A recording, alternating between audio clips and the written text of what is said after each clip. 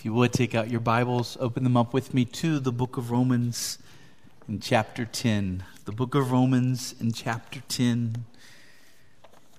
As once again we open up this nuclear reactor we call the Word of God. I think sometimes we forget how powerful this book is that we are looking at together. And I certainly pray by God's Spirit it will be powerful for us this morning. I wonder, what are your favorite hymns? If you had to write down today, and by the way, I encourage you to do this, if you had to write down today the songs that you want to be sung at your funeral, what would be the songs that you would choose? A second question, as you think about your favorite hymns, what are they largely about? What are the themes of those hymns that make them precious to you? So lately I've been really loving the hymn, How Sweet the Name of Jesus Sounds in a Believer's Ear. And I love it because through the verses of that hymn, it talks about Christ and how He is everything our souls need and could ever need.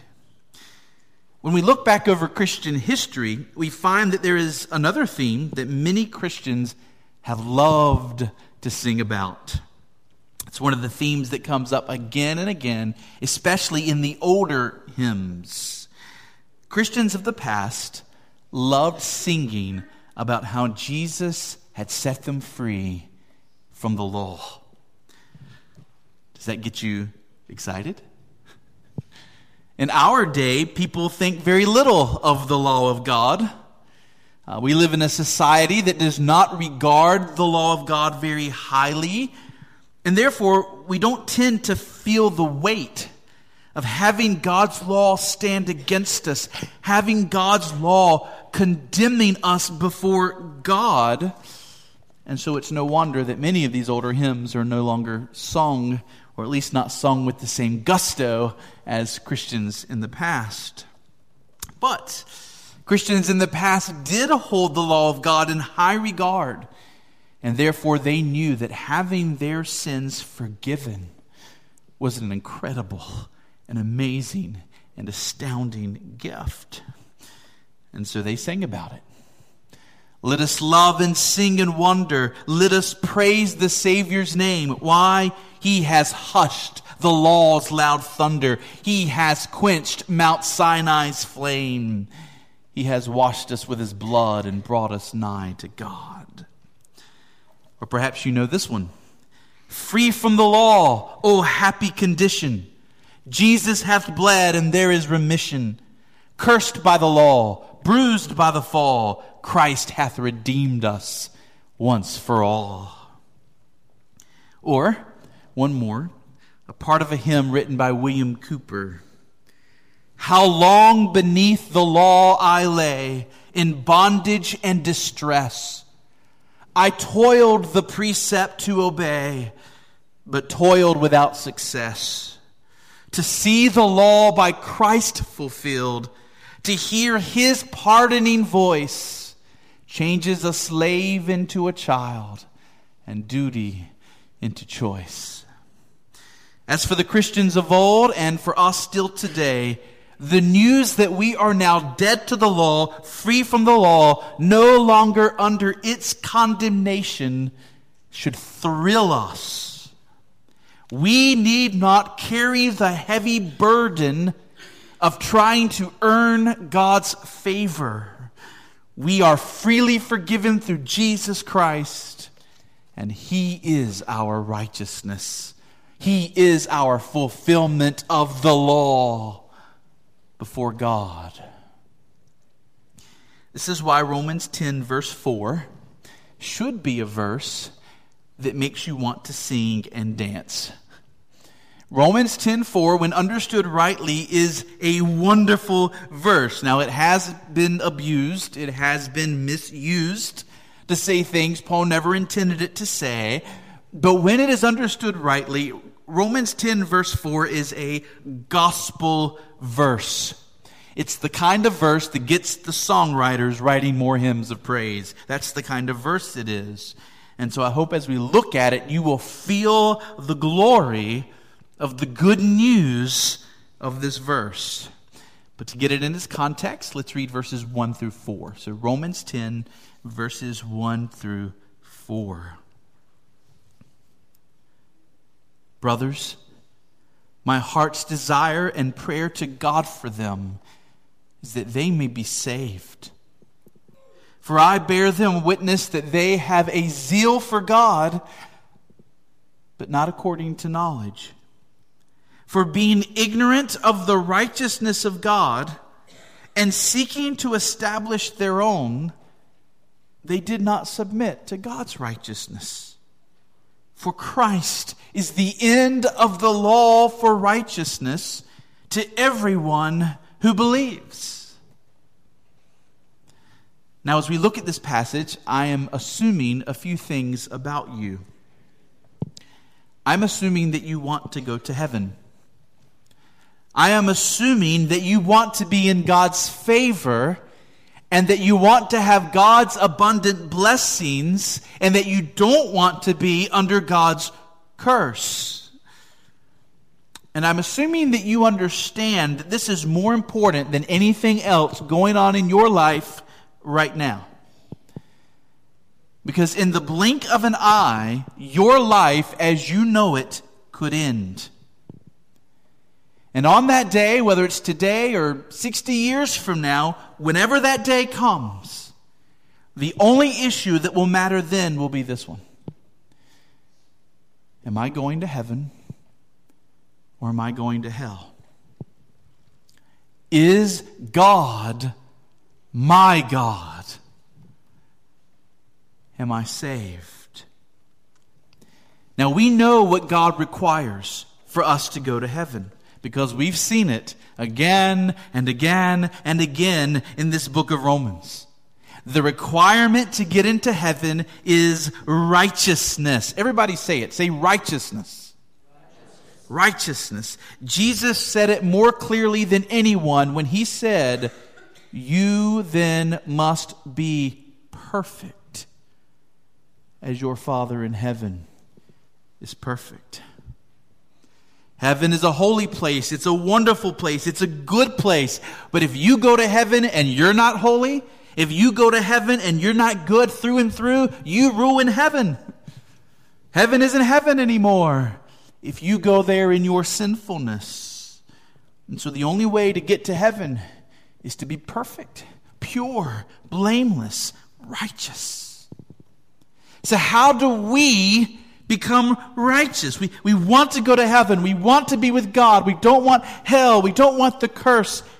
How do we become righteous? And sadly, many, many people turn to the law instead of the gospel for this purpose. God has revealed to us what is good. God has revealed to us what is evil.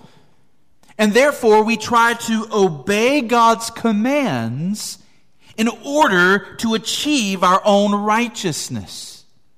We start using the thou shalts and the thou shalt nots, and we start putting together our own resume for God, hoping that somehow it will be good enough that we can make it in.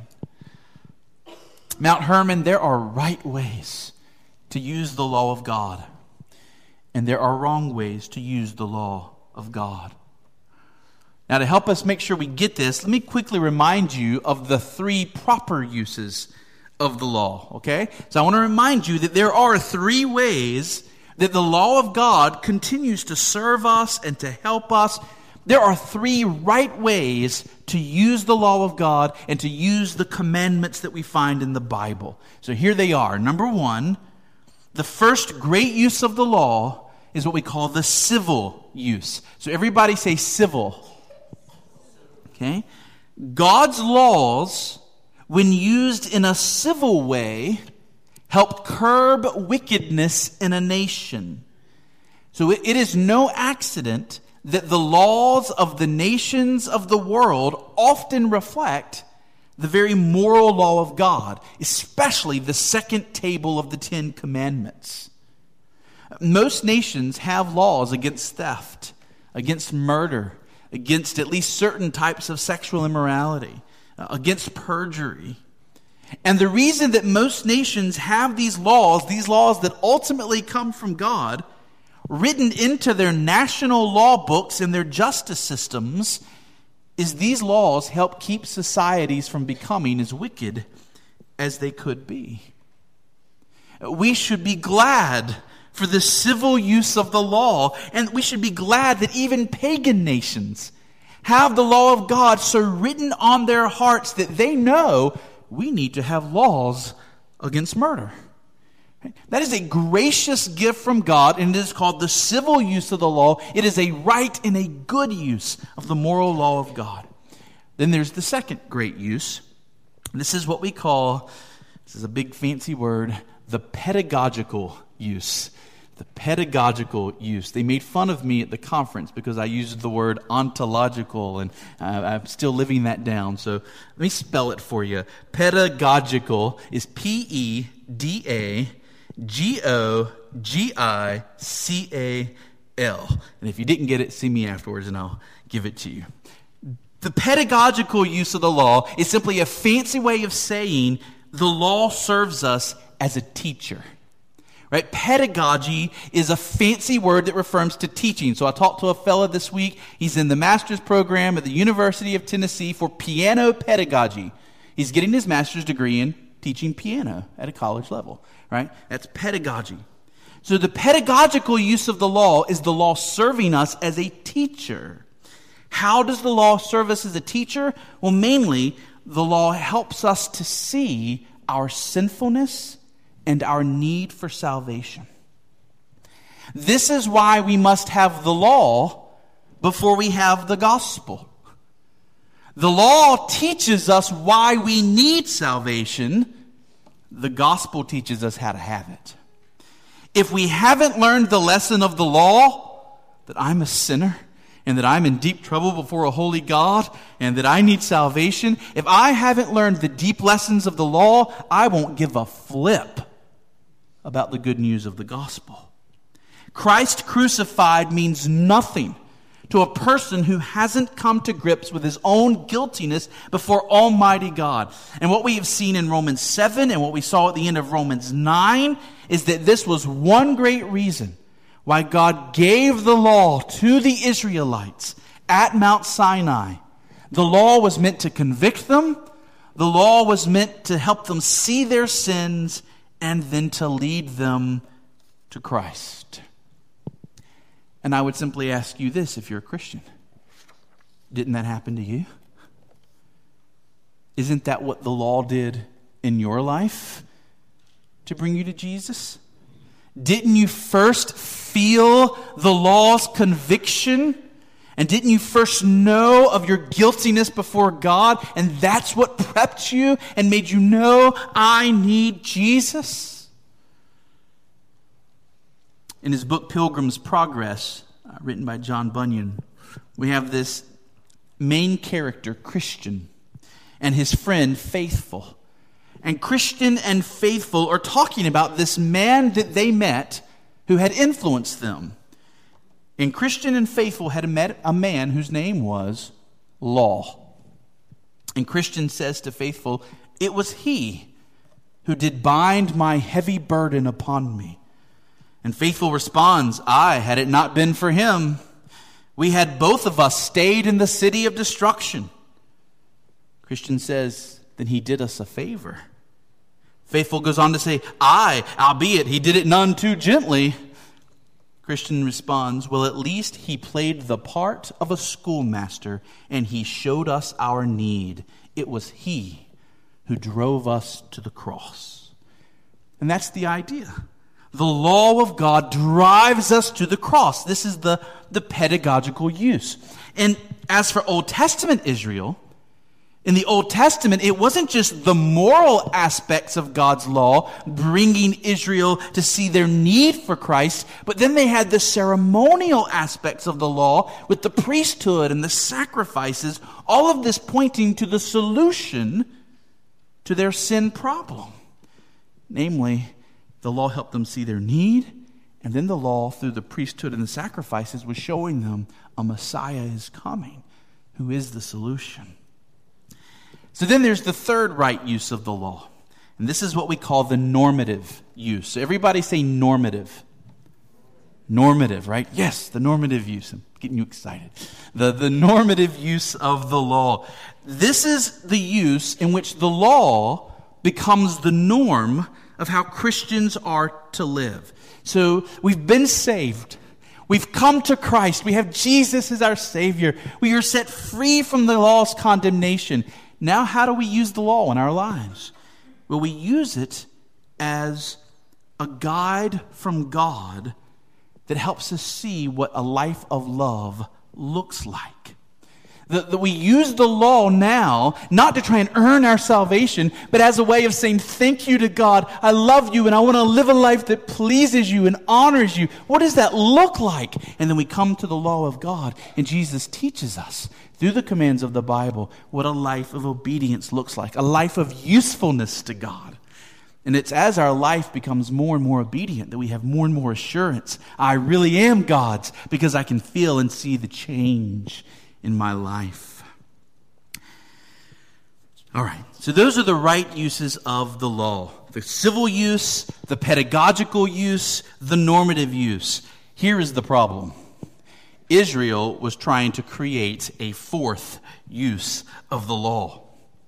Israel was trying to use the law in a different way than those three appropriate ways. They were using the law as a checklist of do's and don'ts that, if you could do them rightly, would earn you heaven. And using the law to earn heaven is always a misuse of the law. Think about a flathead screwdriver. I can think of several right ways to use a flathead screwdriver. Cleaning your teeth is not one of them. When you take something good and you use it in a wrong way, the consequences can be bad. That's what was happening here. Paul was grieving because his fellow Israelites are taking something good and using it in the wrong way. Why was using the law of God to earn heaven a misuse of the law? Answer, it's a misuse because we are sinners. And we are sinners in our hearts. We sin because we are sinners deep down. If we were not sinful, if we were good through and through, right? If Oprah Winfrey was right and we're all deep down good at heart, then the law really could bring us to heaven. If we really could keep every point of the law, if we really could never steal and never lie and never hate and never be greedy and never be selfish, the law would get us to heaven. We could achieve our own righteousness through the law. But that's not who we are. Our hearts are broken. We have a sinful nature. We cannot fulfill every jot and tittle of God's law. We cannot accomplish righteousness in that way. Jesus did this. The law was a way to perfection for Jesus. Jesus really did accomplish righteousness via the law. He obeyed God's law perfectly. He fulfilled every single aspect of God's law. For Jesus, using the law as a means of meriting God's favor was right. But for you and me, it will never, ever work. Let me summarize our situation. Here we go. Number one, we want to go to heaven and be with God forever. Words cannot express how wonderful that will be.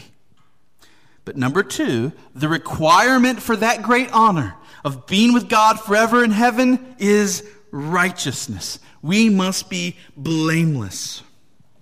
Number three, if we could keep God's law perfectly, we could obtain righteousness and earn heaven.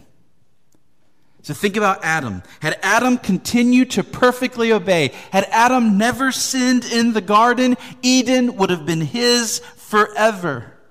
Were we perfect people? The law would be a perfect ladder, and we could climb that ladder straight into heaven's gates.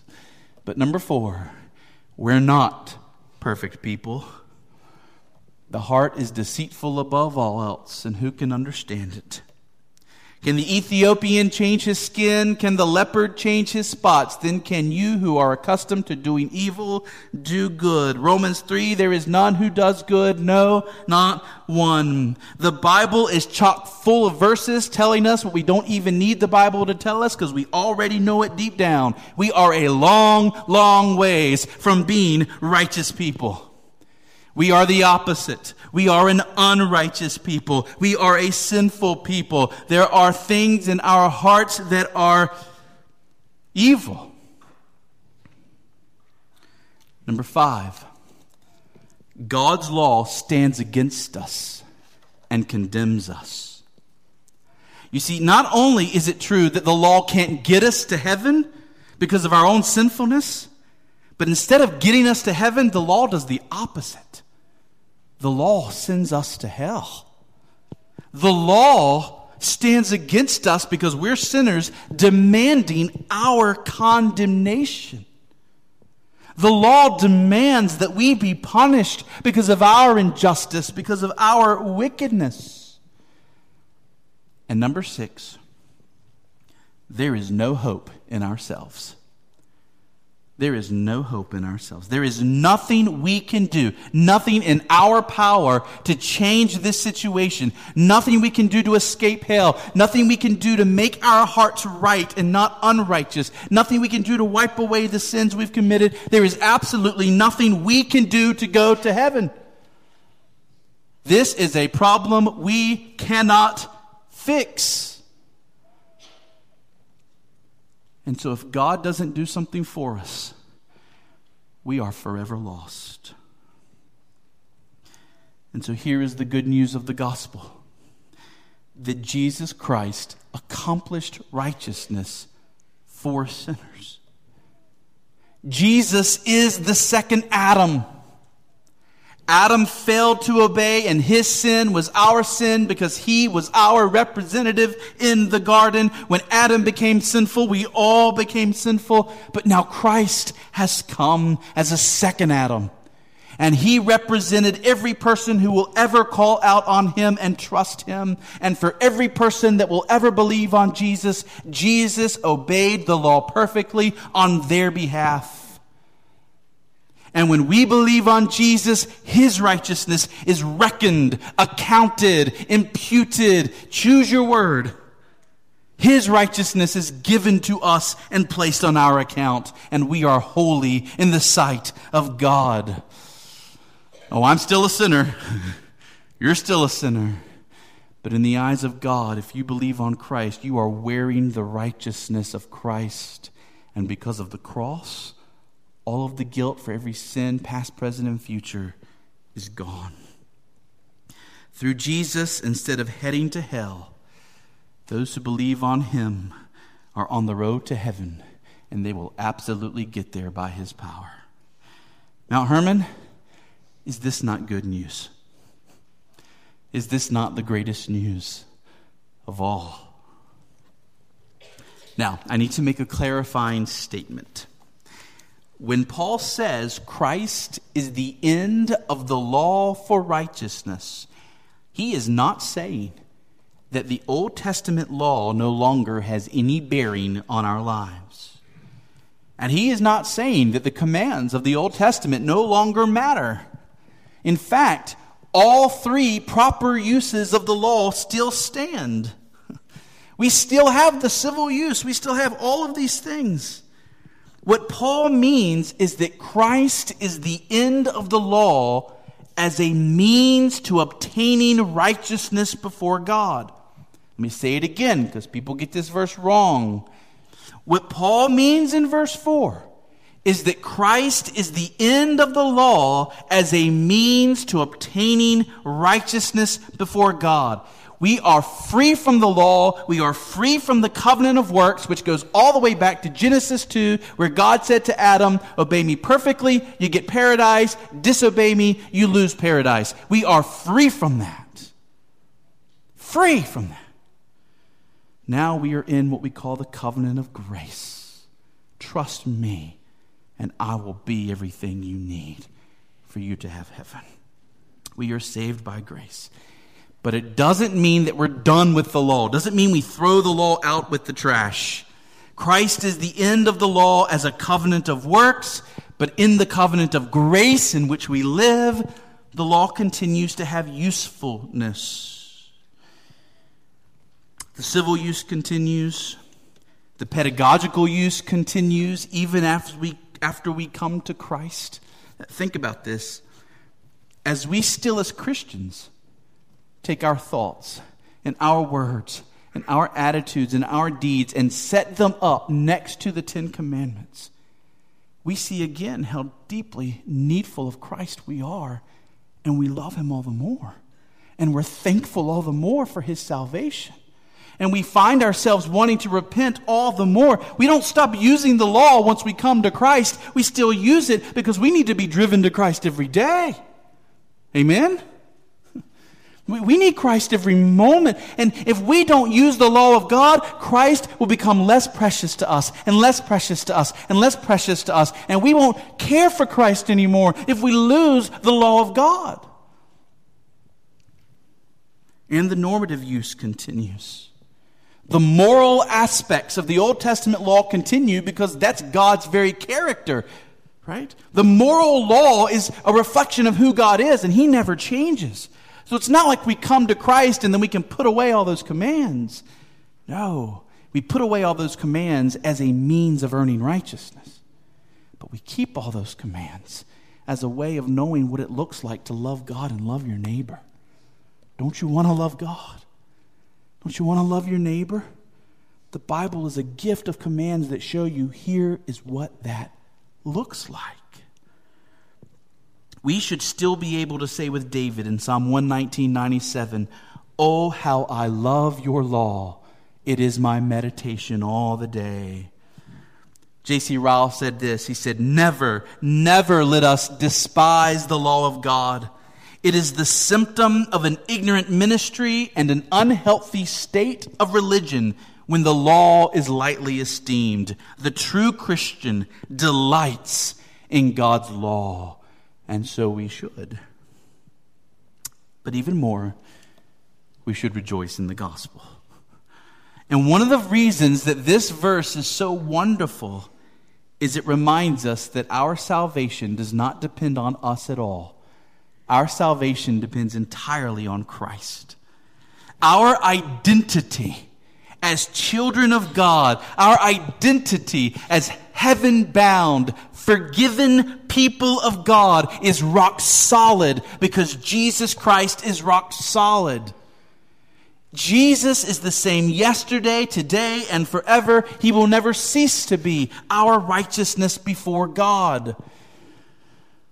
Mount Hermon, I cannot stress how important this is. When you think about who you are, your identity, who am I? This must be first and foremost. I am not first and foremost a husband and dad. I am not first and foremost a pastor or a preacher.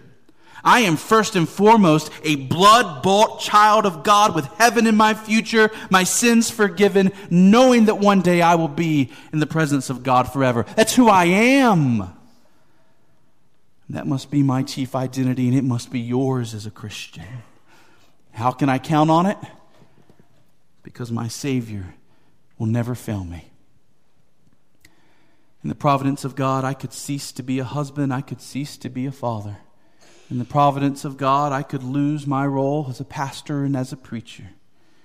But because of Jesus Christ, I will never cease to be a blood-bought, heaven-bound child of God. Some of you probably know of Ronda Rousey. Ronda Rousey is a professional fighter. And I'm not going to get into the question of professional women fighters right now, but she is a female professional fighter. And back in the fall, Ronda Rousey was headline news. I heard her on the radio with Mike and Mike in the morning. If any of you listen to Mike and Mike on ESPN, so they were interviewing her, and she was being hailed as this really amazing female fighter. And this was all leading up to her big primetime fight with a lady named Holly Holm. This happened back in November. And you may know what happened.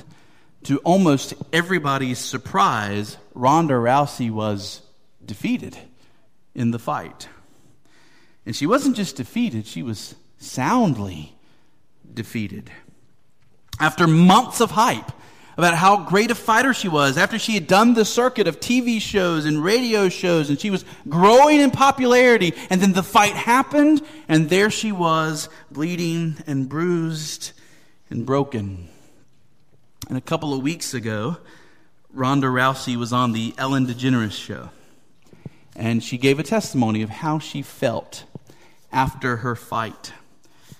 She said, honestly, my thought, I was in the medical room, I was down in the corner, and I was like, what am I anymore if I'm not this? She said, I was literally sitting there and thinking about killing myself. And that exact second, I'm like, I'm nothing. What do I do anymore? And no one gives a bleep about me anymore without this. Do you hear what Rhonda was saying? Her problem wasn't just that she couldn't live up to the hype. Her problem wasn't just that she failed in a fight. The much bigger problem was that this had become her identity. This was who she was and how she understood herself. She thought she was this great fighter. And when suddenly that illusion came tumbling to the ground, she did not know who she was anymore. She lost her purpose in life. She contemplated suicide. She thought of herself as nothing. In her mind, everything had been built on her identity as a fighter. And when that left her, it left her broken. The same way, we must be careful that we do not let anything else define our identity except the gospel. Every other role you have in your life could disappear. Skills, talents, abilities, jobs, relationships, these could go away. These could fail. And if your identity is completely wrapped up in those things, then if those things are gone, you will find yourself broken like Ronda Rousey. But here's the good news of the gospel. If I am in Christ, then even if I lose everything, just like Job, if I lose everything, and even if I mess up in some super big time ways, nevertheless, in Christ, my status as a heaven-bound, beloved child of God stays the same. Because whatever happens in my life, Christ has not changed. My righteousness before God has not changed. Where do you go when you're having a hard week? Where do you go when you're frustrated or disappointed? I really believe this is why so many people are struggling with pornography in our culture. I believe it's something that people are turning to try and find a temporary balm for a hurting soul. Or for many others, it's alcohol. Right? In the Bible, wine is something you use when you're rejoicing. Wine is something that's used in celebration. But in our culture, people use it when they've had a bad day. And when you start turning to alcohol to help soothe you and make you feel better, it can get a hold of you and it can wreck your life. Where do we turn when we're hurting and broken? There is only one place to turn. To the promises of the gospel and who we are in Jesus Christ. The sign above the oracle at Delphi in ancient Greece had two words: know thyself. When you know yourself, who do you know? Who are you? Can you say, I am a Christian? Christ is my all in all. Unless that's not who you are. Dear friend, if you haven't come to Jesus for salvation, then your only hope of going to heaven and being with God forever is that somehow you can get there in your own strength. And that is no grounds for hope. If your plan for getting to heaven is being better than your next door neighbor, that is no plan. Because the standard is you must be perfect as your Father in heaven is perfect. The only way, the only door to heaven, the only road that will get you there is Jesus Christ. And He calls you to come just as you are. Don't try and remove your guilt. Don't try and hide your brokenness. The gospel says run to Jesus Christ in all of your messiness. Run to Him in prayer. Confess your sins to Him and ask Him to save you. Everyone who calls on the name of the Lord will be saved. Entrust your soul to Jesus Christ. Show it through baptism and membership and a life of obedience. But even those things, baptism, membership, a life of obedience, these are not attempts to merit the love of God. These are an act of worship saying, thank you for loving me and making me your child through Jesus Christ. The moment you believe on Christ, you are saved, and you are saved forever. Dear friend, what would keep you from trusting in the Lord Jesus Christ this morning? I pray that nothing would, and that you would believe on Him, and that you would be able to say that Christ is the end of the law for righteousness for you, because Christ is your all in all. Let's pray.